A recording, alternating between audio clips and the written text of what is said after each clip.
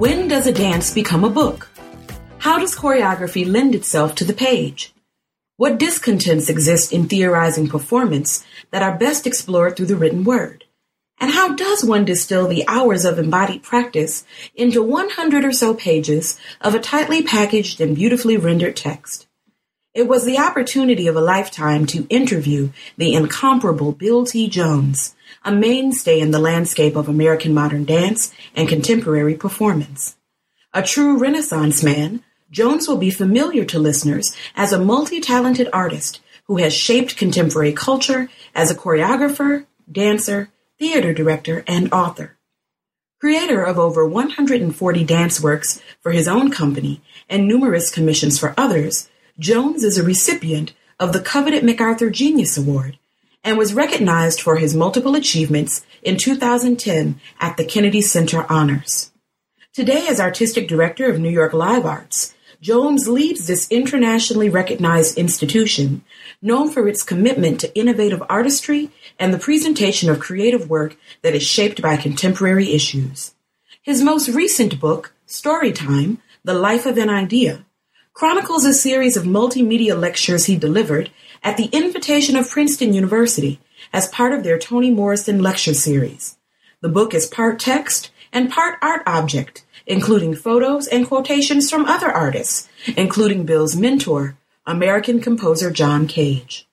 A recipient of the National Medal of the Arts, the country's highest honor for achievement in the arts, Jones crafted this book as a means by which to consider the challenges, demands, rewards, and sacrifices that have shaped his career for the last 3 decades.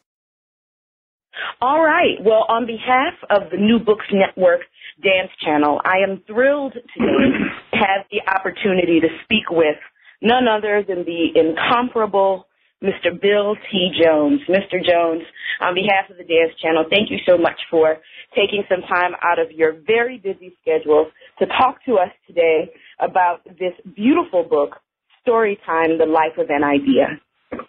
Oh, it's my pleasure and an honor to be here. Thank you very much for inviting me. This is, I just want to say, as someone who has followed your career at least as long as I've been alive, to talk to you at this point in your phenomenal and illustrious career is just amazing. I'm going to have to call my mama later. So thank you so much. Wonderful, wonderful. Well, what would you like to talk about? What about the book? I did notice that in the preface to Storytime, you described the book as being conflicted, as a performance yearning to be a book, yearning to be a document. So I was wondering if you could tell us, as far as you're concerned, who's the ideal audience for the book, or who is this book for? Well, I'm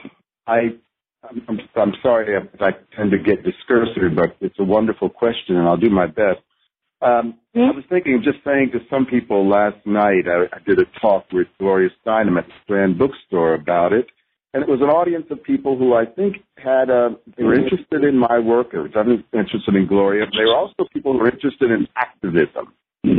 And I don't think a lot, I'm not sure, but some people didn't really know who John Cage was. Some people didn't know the art historical conversation that's going on in this work, for the stage and in the book. And so I think maybe an ideal audience would be someone that they are really socially engaged. They love art, in particular the discourse around the meaning in art as it changed over the late 20th century and now into the 21st century.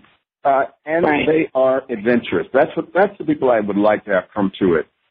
Of course, it would be great if we could also, people who do public policy and people who are trying to understand that place that art exists in certain social struggles. In this book,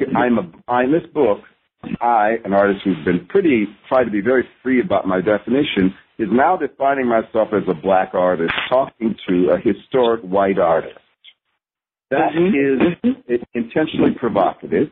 That's not necessarily the way I live, but I think it's a very important discussion to be having at this time in our country when we're trying to get to the bottom of certain issues around identity and race. So I think those persons would also be part of my ideal audience. Of course, they'd have to bone up on what we mean by chance procedure. They'd have to know something about the choreographer versus company, composer versus choreographer. They'd have to know something about modern dance and modern music as well. I have to say, it sort of feels like kismet to be having this conversation. I want to admit that I was up all last night after the announcement regarding the issues in Ferguson.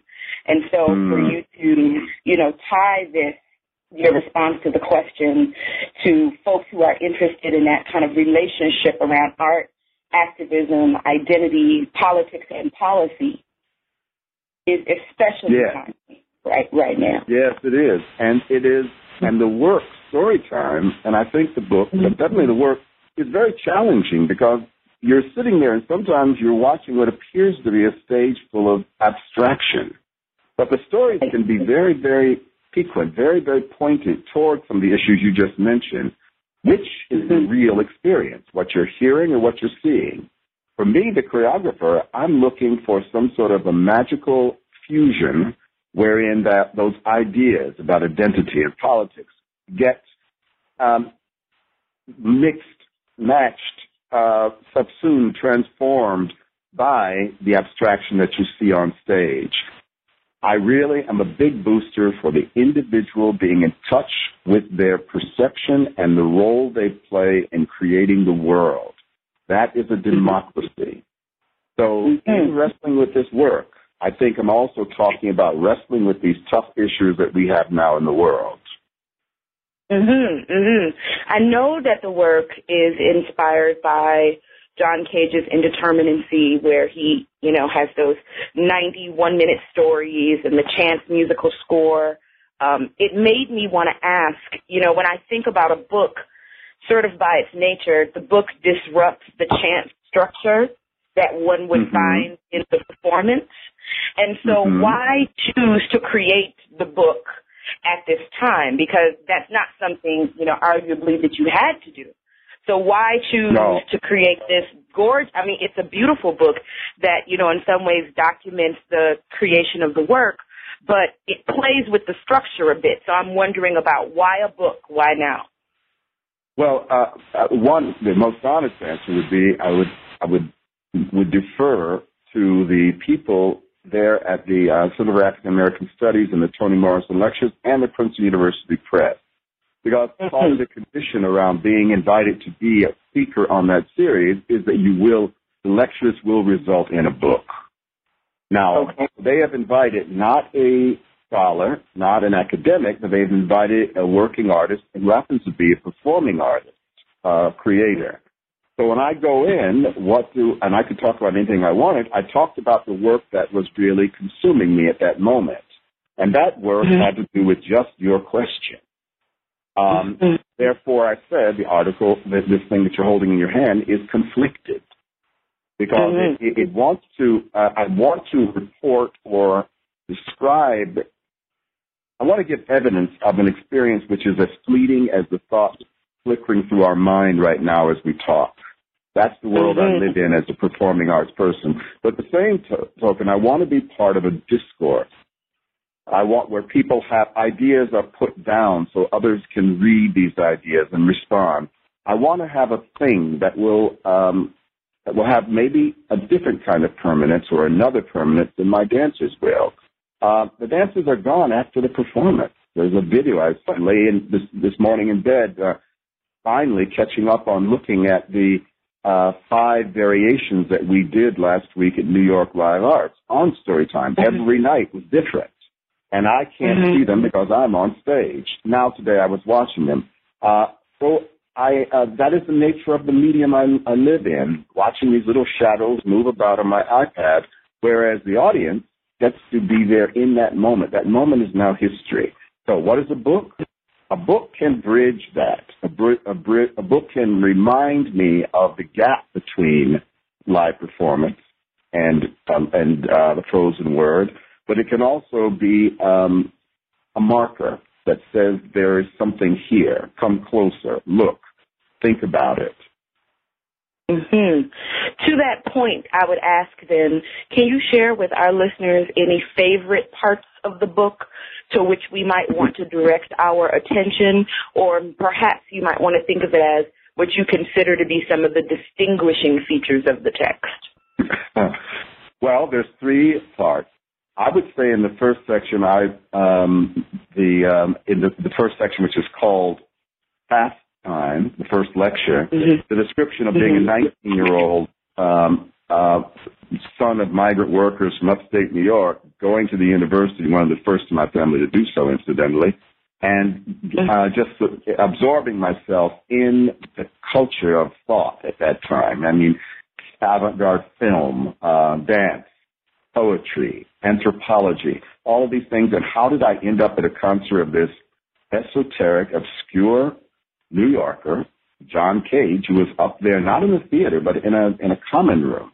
That, I think, says a lot about the time that has shaped me, but also something about what it means to be young and open. That's interesting. I think in the second section, which is called Story Time, which was in fact a lecture that was in fact a mini performance of the piece, minus the dancers, but with my companion Bjorn Armeland drawing instead.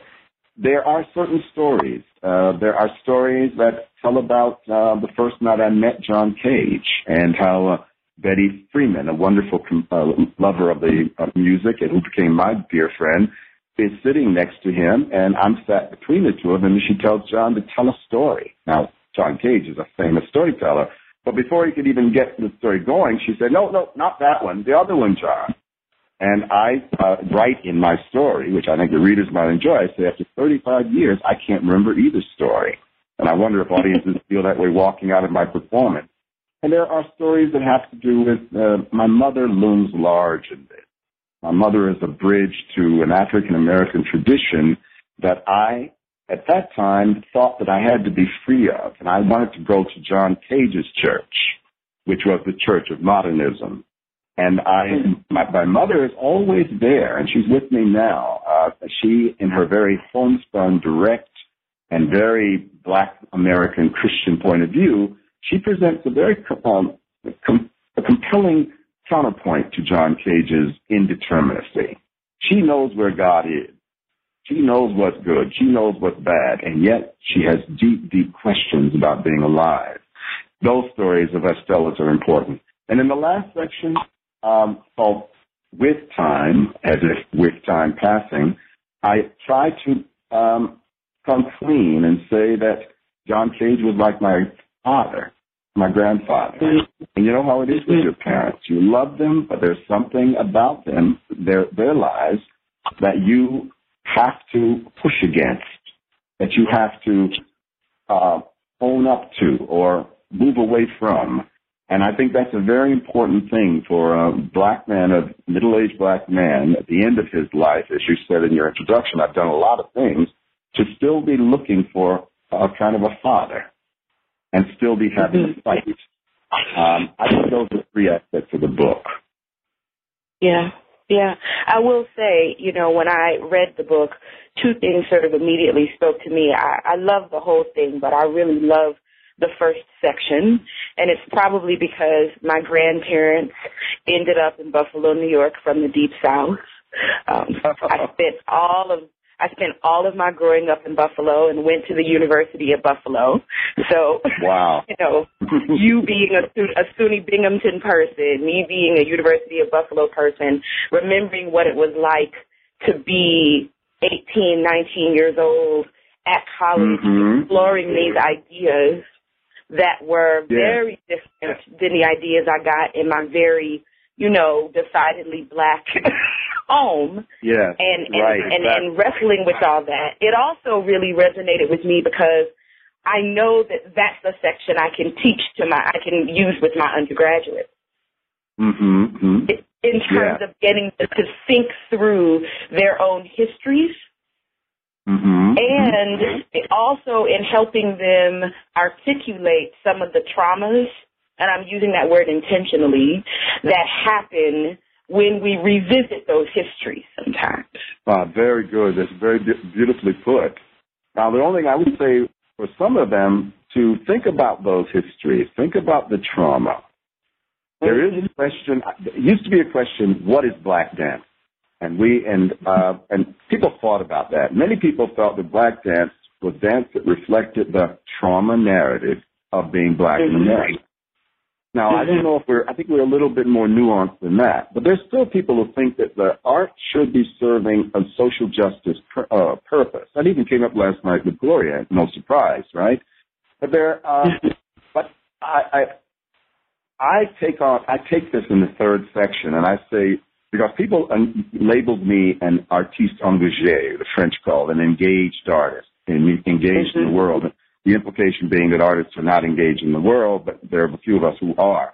Anyways, what does an artiste engagé think an artist is supposed to do?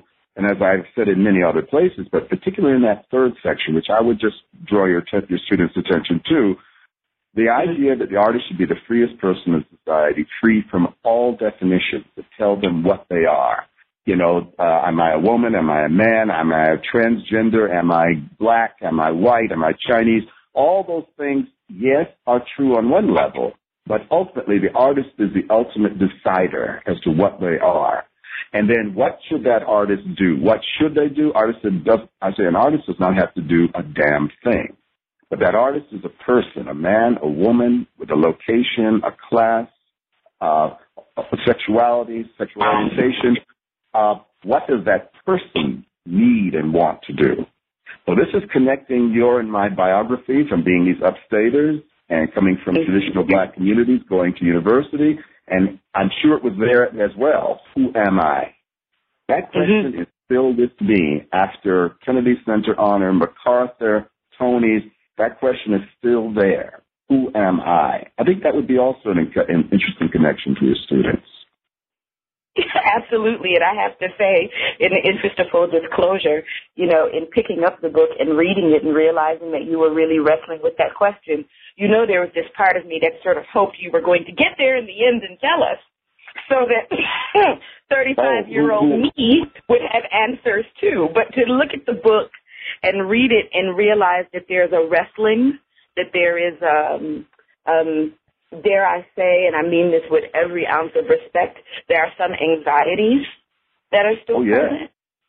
It was like, wow, this was really satisfying. But when I look at this man's biography and all of the ways that, you know, your career has influenced the way I even think about my own life, and I know that that's true for so many of our listeners, I was really hoping you would have got there.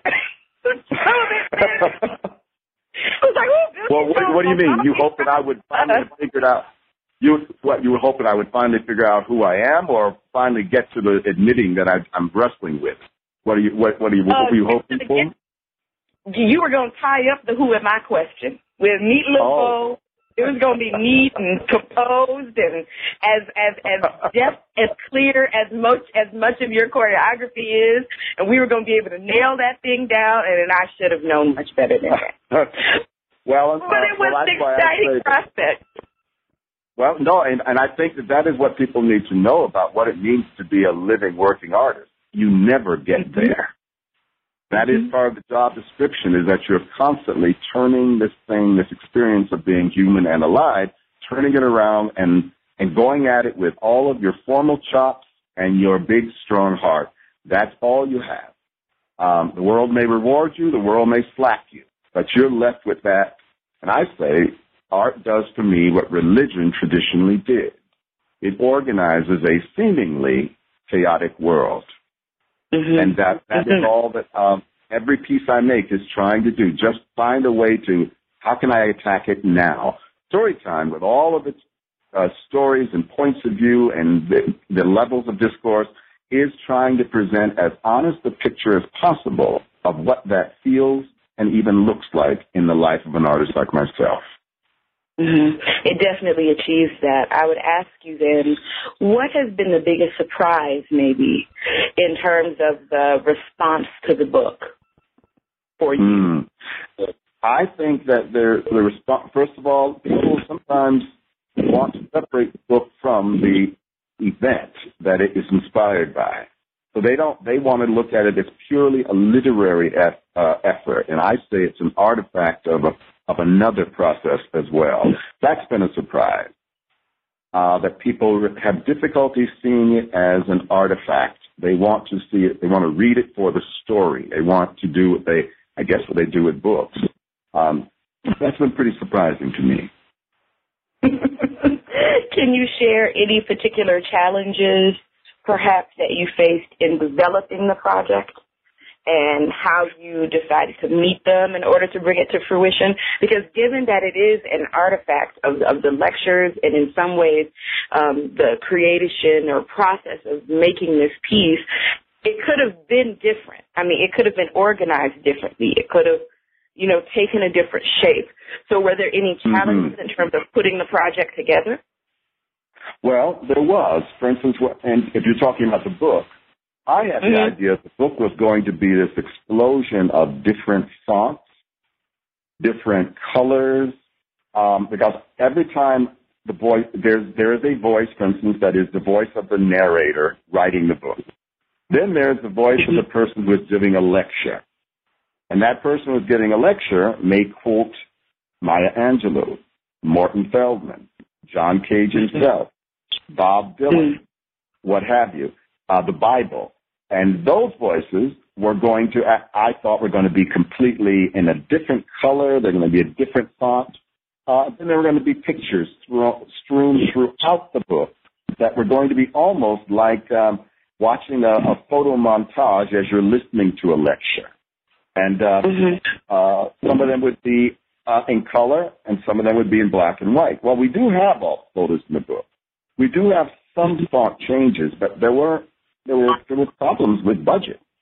Literally, to make the book that I wanted to make would have been extremely time-consuming and extremely expensive to have that many different types of stock and different types of color and fonts, not to mention the photographs existing throughout the book in this free-form way.